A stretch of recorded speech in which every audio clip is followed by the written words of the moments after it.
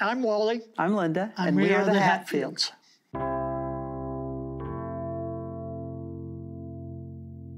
I'm from Hoopeston, Illinois. I'm originally from Gibson City. My parents built a house right across the street from her parents. And when I came home on Christmas Eve, all Mom would say was, "Wait till you meet the neighbor's daughter." I was already down here in school, so when we got married, it was natural to move down here. We just connected right away.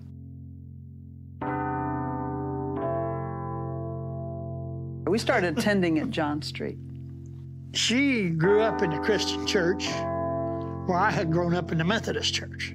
When our daughter was born, it was important to me that she have a grounding in faith.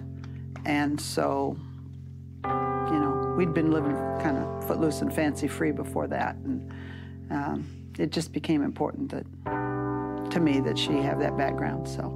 I was baptized in about 73. I had to worry that she might have paid the minister to hold him under for a little extra time. I'm not sure he's done. Dunk him again.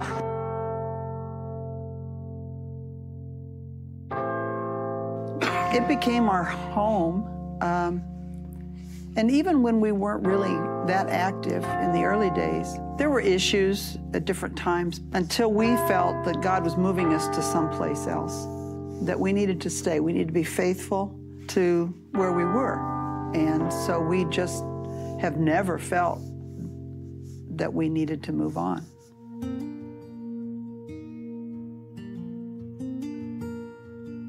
Again, being faithful and coming all the time, you hear not just one or two sermons in a series, you hear the whole series, which is meant to be a get-together.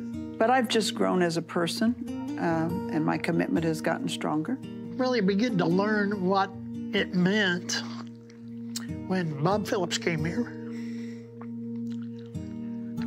And he really made a believer out of me.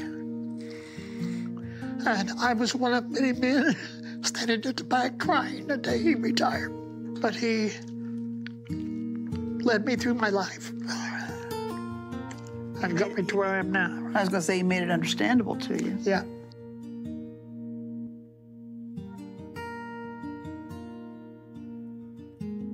I've always felt a connection to God, and I always wanted to please Him in my life. And as I've gotten older, I've realized that, looking back, He has always been there for me. There's not a time that I have ever felt lost. I've never felt left. So to me, it's a no-brainer. Made me want to be faithful in return, made me want to walk in the path that He's laid out and pour myself out for Him. So yeah, other people have come alongside us all through our lives, sometimes from unlikely places.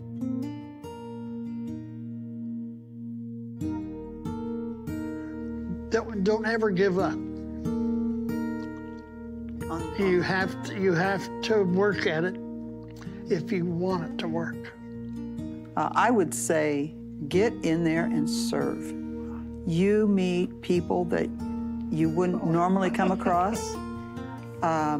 You make connections you wouldn't normally.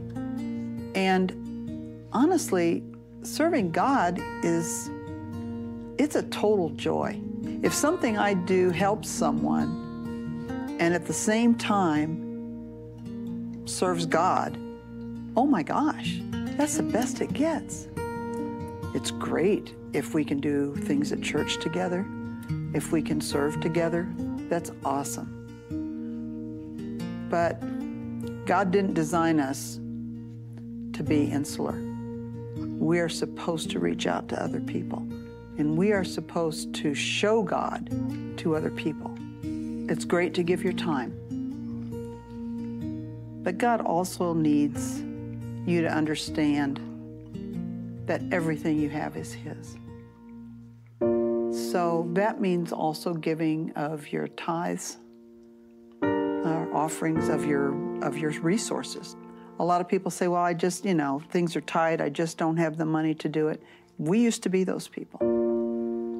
And one day as the plate was going by and we dropped a $5 bill in, and it struck both of us. We went home and talked about it after church.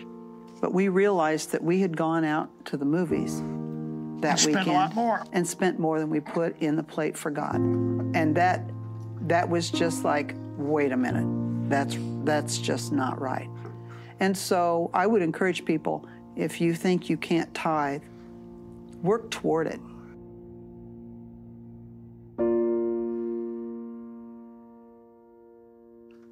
I believe it's just the fact I can talk to anybody. Never known them before or anything, and I could sit and talk with them for hours if they want. I hope that during that time I can start working little hints in there about what church do you go to? Or have you got a church that you go to? We're the Hatfields, and this is our story. Except I need to do it again. I thought it was great. That was great. Oh, okay. It worked? Okay. Awesome.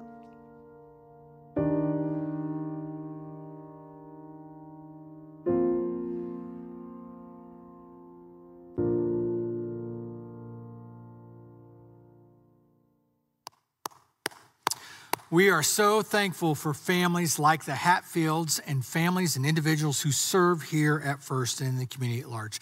Let me say welcome, and we're glad that you've joined us today at First. Whether you're joining us online or on Fox, or if you are at church where you are, maybe in your home or at work. You know, last week we began a series called First Things First, and it's so important for us because as a church, we are introducing our new mission statement, which we said our mission is helping each other follow Jesus. That's what we do as a church, helping each other follow Jesus. Because what we realized last week was as disciples of Jesus, Jesus invited people to follow after him in his way and his walk. Now, our standard is love as a disciple, and we are the people who want to love God first and then as also love others as he would. And our response, of course, is accountability, that we are responsible to help advance the kingdom of God. That's who we are as disciples. And so personally, we paused for a moment and said, okay, time out, then what is a disciple? And this is what we said as a definition. It's someone who is actively loving God and others for the sake of advancing God's kingdom. Meaning that what we're supposed to be doing is of course loving God and loving those around us, but it's for the action of advancing God's kingdom, God's will and God's way. And so today we want to unpack our first value as a church. Our first value as a church is foundational for us. It should be seen as communal, not only just as us as individuals. To think of our values as me and not we is to miss the value entirely. Our first value we want to embrace is this, though. It's the value of being a loving community. As we help each other follow Jesus, we must become a loving community, a place of grace, if you will. So if you have your Bibles, I want to encourage you to go ahead and open up to Mark chapter 2. Now, here's the context. In Mark chapter 2, what's happening, that the disciples or the followers that have been invited to follow the way of Jesus have begun to kind of go on tour, if you will. And Jesus has been healing people. First, a man who's possessed by an evil spirit in Capernaum, and then they begin to go throughout the countryside healing those who are sick. What's happening, though, is there's a momentum gaining around Jesus, and he is now going back to a community where he has done one of his first miracles. Here's what it says in Mark chapter 2, starting in verse 1. A few days later, when Jesus again entered Capernaum, the people heard that he had come home. They gathered in such large numbers that there was no room left, not even outside the door. And he preached the word to them. Some men came bringing to him a paralyzed man, carried by 4 of them. Since they could not get him to Jesus because of the crowd, they made an opening in the roof above Jesus by digging through it, and then lowered the mat the man was lying on. When Jesus saw their faith, he said to the paralyzed man, "Son, your sins are forgiven." Now here's the setting. Remember, there's momentum gaining and people are coming to see who Jesus is, to hear him teach, hopefully to see a miracle happen before their eyes. And Jesus has come back to a community that there's already been one of these miraculous events. There's already been this impact of his life there. But so many had come to this person's home that it was packed to overflowing. It was a packed house, even out through the front door. And so there are 4 men with a friend who's paralyzed. And maybe they've heard, maybe they're hoping. All they know is that they believe that if they can get their friend to Jesus, that maybe they could have some healing. Maybe their friend could walk once again. And so the 4 men begin to do what they can. They begin to tear the roof off of the place. Now here's 2 shocking moments out of this scenario. First and foremost, these men begin to wreck the roof. The exclusion of the crowd has created an interesting dynamic. Those who are really wanting to hear from Jesus actually have packed in so much that they're now excluding people, not intentionally, but the ones who need Jesus can't get to him. Now, in Jesus' day, the homes were built in such a way out of mud and thatch, kind of like a stucco. But not only did people have public gatherings in the building, but you could actually go up to the roof, a flat roof, and people could gather up there if need be. These men have now climbed on top of this roof and they begin to wreck the roof. And so imagine Jesus is teaching inside. There's a packed house where everybody is. And suddenly they begin to hear banging and clanging on this roof. This stucco begins to break apart, dust particles and chunks, and all this debris begins to fall. It'd be a shocking moment. I mean, demo is never a clean process. But Jesus is still teaching in the midst of this mess. The second issue, though, that may be shocking is, though, Jesus sees this man who's lowered down on this mat, who cannot walk, and Jesus says, "Hey, your sins are forgiven." Now, the friends, I'm sure, who brought their paralyzed friend to Jesus were hoping that this man could walk. Now, in Jesus' day, unfortunately, there was some bad thinking that was going on, that oftentimes it was assumed that someone's ailment, somebody's injury, or somebody's inability to do something was caused because of sin in their life. But Jesus speaks directly to his deepest need.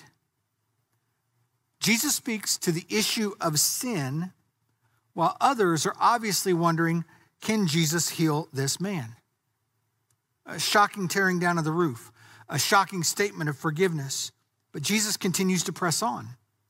It says this in verse 6. Now, some of the teachers of the law were sitting there thinking to themselves, why does this fellow talk like that? He's blaspheming. Who can forgive sins but God alone? Immediately, Jesus knew in his spirit that this was what they were thinking in their hearts. So he says to them, he addresses their motives. Why are you thinking these things? Well, which is easier to say? To say to the paralyzed man, hey, your sins are forgiven, or to say, get up, take your mat, and walk? But what I want you to know is that the Son of Man has the authority on earth to forgive sins. Here was really where the plot begins to thicken, doesn't it? This is where Jesus begins to press in a little bit. The teachers of the law are scattered throughout the room. Maybe they've heard of Jesus' miracles. Maybe they've heard of Jesus' teaching. It was common for the religious leaders of the day to follow other rabbis, to hear other teachers, and to validate their content.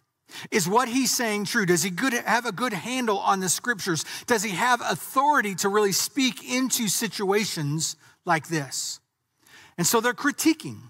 They're evaluating.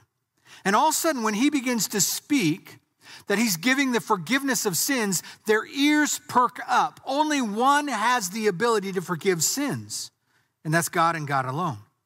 But Jesus makes it more shocking when he presents this conundrum. Well, what do you want? I mean, which is easier? For me to say your sins are forgiven, or for me to say, hey, take up your mat and walk? Well, both is a miracle for sure. One can be publicly seen, one maybe not so much. But Jesus is doing something in this moment that he is trying to make sure everyone knows, And it's for him to be understood for the authority of God that he is. And his ability to forgive sins reveals the authority of Jesus. Let me say that again. The ability to forgive sins reveals the authority of Jesus. I like this word authority because literally it's defined as the rightful, actual, unimpeded power to act. If anyone has the power to do this, if anyone has the right to do this, if anyone is authorized to make this happen, it's Jesus. Mark, in his gospel, is trying to reveal the very nature of Jesus. More than a teacher, more than a man, this is the authoritative one from God who has this ability. 10 different times the word authority is used because here's what Mark is trying to make sure everybody knows. Here's who Jesus is. Jesus is the Son of God, fully man, fully God. He lives a sinless, blameless life. His death on the cross pays for our sins. It gives us life everlasting. He's the one who holds the power over death and forgiveness. We hold no authority in our lives alone except for the authority that Jesus gives us when he sends us. When he sends us out to go make disciples, to remind us that we will be validated as his followers when we live this life of love. So Jesus then turns to the man. They're in this tense moment of which is easier, forgiveness or healing. And Jesus turns to the man and he says, well, let's do both, right? The room is still filled with dust and demo work. Friends are peering down from the ceiling and the mess that they've made to hope that something might help their friend. Crowds are packed in to hear what Jesus might say next. And here's the words of Jesus. So he says to the man, I tell you, get up, take up your mat and go home. Leave. So he got up. He took his mat and he walked out in full view of them all. This amazed everyone. Then they praised God, saying, we have never seen anything like this. We've never seen anything like this. Someone who has the authority to forgive sins and one who has the ability to heal those in need. Well, the truth of the matter is, if the ability to forgive sins reveals the authority of Jesus, then the ability to heal confirms the authority of Jesus. I mean, let's be honest. How do we know when we can see if somebody's really been forgiven or not? That's so subjective. But if you see someone who cannot walk now rise and go home, you see the very power of God in front of you. So let's unpack this. Let's just summarize this. Everyone is there in this home to see Jesus, to hear his teaching, to hopefully see a miraculous moment. The religious leaders are so focused on getting to see Jesus that they have helped pack this room, and those who need to get to Jesus are somehow excluded. But four friends with someone in need care so much about their friend that they would wreck the roof to get them to Jesus. So let me ask you this question. Who is the loving community? Who's the one that really loves? I think obviously we'd all say, well, it's got to be the four guys, right? The four guys who brought the man in on his mat. I mean, maybe they had heard Jesus before. Maybe they had hoped that one of the miracles that had been talked about would happen to their friend. But all we know is this, is that they have come to place the full weight of their friend at the feet of Jesus to say, God, can you move? And Jesus does. And we should not be surprised about what happens when we bring our friends to Christ. I mean, this is the very heartbeat of Jesus' mission, isn't it? Jesus tells of one parable in Scripture where he talks about a man walking down a road that gets robbed and beaten. And Jesus speaks of a neighbor, someone who doesn't know him, doesn't have the same political or ethnic background, but goes out of his way to meet that person's need, to go care for that one. Jesus tells a group of parables where he talks about a shepherd who has 100 sheep. and he loses one. And he leaves the 99 behind to go chase the one. A woman has 10 coins. She loses one. She frantically scours until she finds that one and returns it home. A father has 2 sons, and one of the sons goes off and lives a wild and rebellious life, and a father longs for, even pursues, his rebellious son. The same mission, the same heartbeat that these 4 friends have are resonating in the very mission of who Jesus is, to go reach the one. The value of a loving community is at the heart of Jesus. How do I know this? Because of the way he responds to the friends. Look at what it says in verse 5 if we go back. Jesus saw their faith, and he said to the paralyzed man, "Son, your sins are forgiven." Their faith, his dilemma, God's action in their life. Jesus didn't forgive his sins because of the friend's faith, but Jesus forgave his sins in the context of his friend's faith. Jesus always leads with love. He treats this man with dignity. He addresses his need, restores his life. Jesus connects and cares for everyone that's in his arm's reach, no matter their interest, no matter their understanding. And we know this because God is love, and we are to show God's love, the love that we've experienced. Intentionally relational disciples begin to be very intentional about the relationships around this. And this is who we should be as a church. So this is how we define our first value: to be a loving community. A loving community, we will lead with love to instill dignity and relationship for all people. Now, I like this word dignity. I do. This word dignity really is the state or quality of being worthy of honor or respect. It's beyond looking somebody in the eye. It's beyond just trying to meet people where they are. It's to walk with them, to honor them as they are, and to lead them to Jesus. Because that's what we're all doing, right? We're helping each other follow Jesus. As I follow Jesus, as you follow Jesus, as we follow Jesus, we grow and become the people that God has called us to be. So what's this tangibly look like? When it comes to our cadence in the world, as disciples, as Christ followers, all that we are and all that we have begins with love. We need to be the kind of people that live out both truth and grace, held together in the tension of love. We afford people the chance to ask questions, to wrestle with their doubts, to grieve the difficulties of life.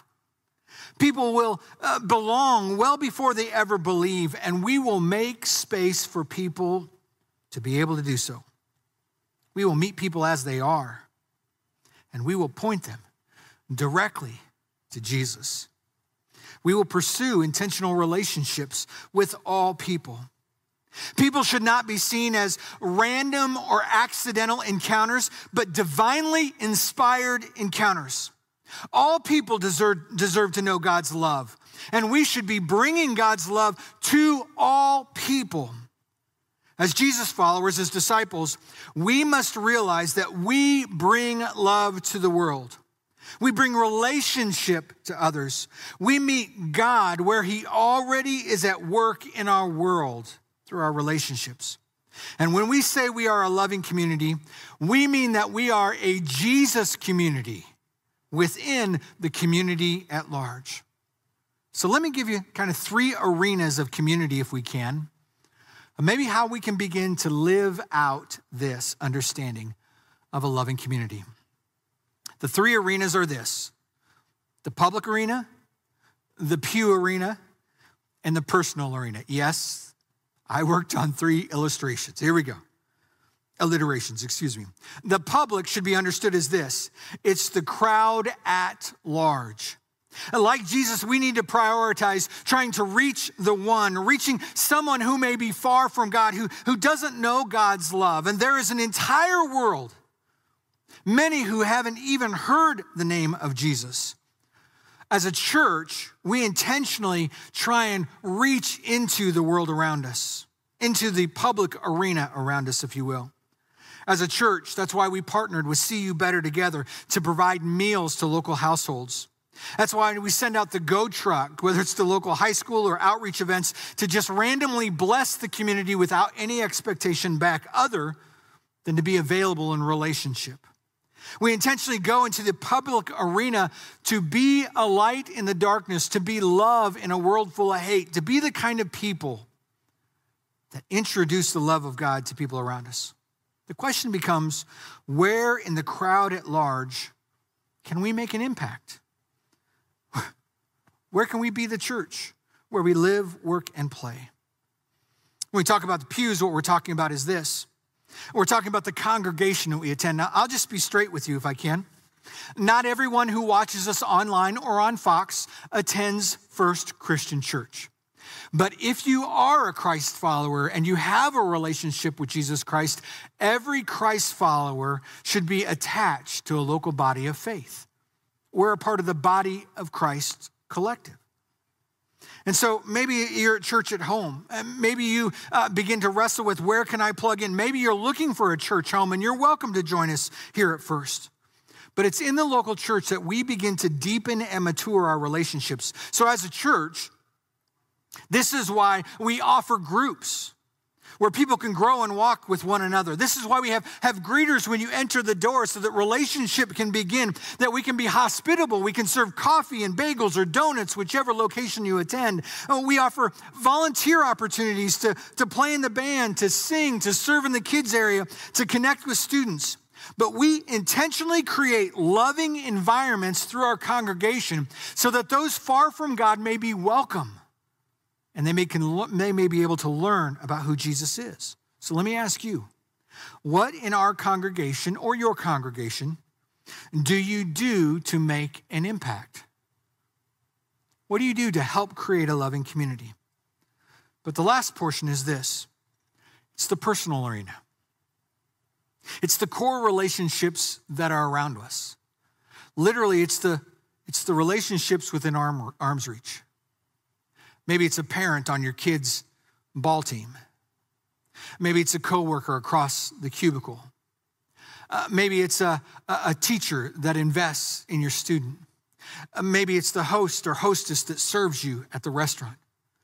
I'll just be transparent. Some of the personal friends of mine are like Ashley and Izzy, two of my friends who work at a local sports bar that I frequent on a regular basis. And even through this COVID time, I've tried to keep a relationship going. I've tried to keep conversation going there because they matter to me. I believe they matter to God. And every Jesus follower should always have at least one person who they are praying for, serving, or reaching out to, connecting with, so that they might know Jesus.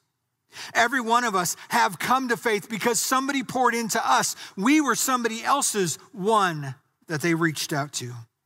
And that's why as a church, we do things like we talk about investing in and inviting people to church. That's why we talk about intentionally blessing people around us, caring for them, being God's love in their life. Let me ask you, who within your personal reach, your personal arena, your core relationships, do you need to impact? See, as a church, if we're going to be followers, not just individually, but communally, who help each other follow Jesus, and the first foundational way we want to do that is by creating a loving community, we must do this together. Every one of us, in the public arena, in the pews of our congregations, in the personal reach of our lives, we must be the ones to set the standard of love and to live out the accountability to bring God's kingdom to other people. You know, friends, we want to move to a time of response, and maybe today we're actually in a moment where we're pausing and just saying, you know, I need to make some decisions. You know, we encourage you on a regular basis to go to fcc-online.org/Sunday, because there are resources for you to connect, to make decisions. And today, maybe you're going to ask for prayer. For some of us as a follower, we know we need to make a decision of faith to follow Jesus. And maybe that's in the decision of baptism. Maybe that's in the decision of I need to serve.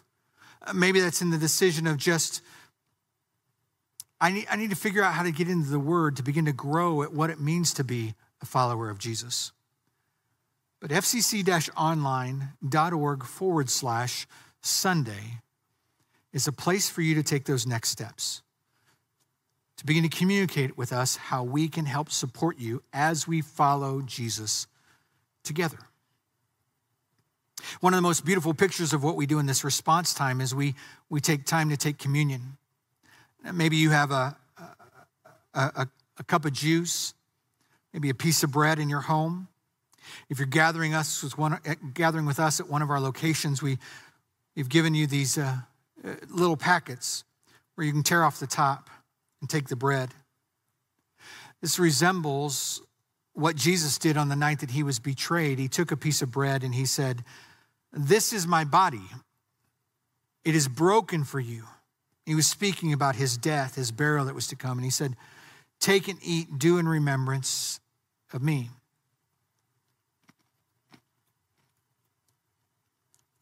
And in the same way, he took the juice. He said, "This is my blood poured out for you." It was a picture of his death, his burial, and his resurrection. And since the ascension of Jesus, the birth of the church, early Christians have been pausing to eat the bread and to drink the juice. We gather around a table, whether literally or just in our mindset, that all of us belong to the kingdom of Jesus. That his death, his burial, his resurrection is enough to pay for our sins. And now we follow after him. The last way that we respond in this response time is through our giving. Now, I can tell you just straight up in this moment of COVID that this has been a moment of faith for us as a church. As we've not been gathering together on a weekly basis, we have had to trust that God would provide, and God has provided. But I will tell you that needs continue to mount in our local community. And while we are as a church postured to help and to serve, it is through the obedience of God's people that we're able to bless and go above and beyond. And so I want to encourage you today, if you've never used the Give app to do that, if you've been a part of the process of giving on a regular basis or giving it all, let me say a huge thank you, because you have helped sustain and advance the kingdom of God through your generosity. But every one of us as a follower of Jesus have both the privilege to give of our time, our talent, and our treasure. That as disciples, we follow in the sacrificial way of Jesus, being generous to give all of ourselves to God for his glory and his honor. And so maybe today it's about giving a gift, to responding in faith so that we can continue to impact the community at large, to serve and care for those within our body, and to be able to help continue to advance and reach those within our own reach. Friends, let's take a moment to close with prayer, and then we'll continue in our worship. God, take our lives. Help us be the people like in this passage. Help us to find a few friends that will spur us on to go reach others. God, help us to be the people that would be courageous enough to wreck the roof, to do whatever it takes to bring our friends to you. But God, help us also see that through a lens of being a follower, a disciple. That God, we are raising the standard of love that you have set through your Son. and that we are taking responsibility. We are accountable to be the people to help advance that mission. God, it's our prayer that your kingdom come, that your will be done on earth as it is in heaven. So God, shape our church, shape the church at large into your likeness, led by the power of your Spirit, rooted in the depth of your word, fueled by the prayers of the saints. It's in your Son's name that we pray. Amen.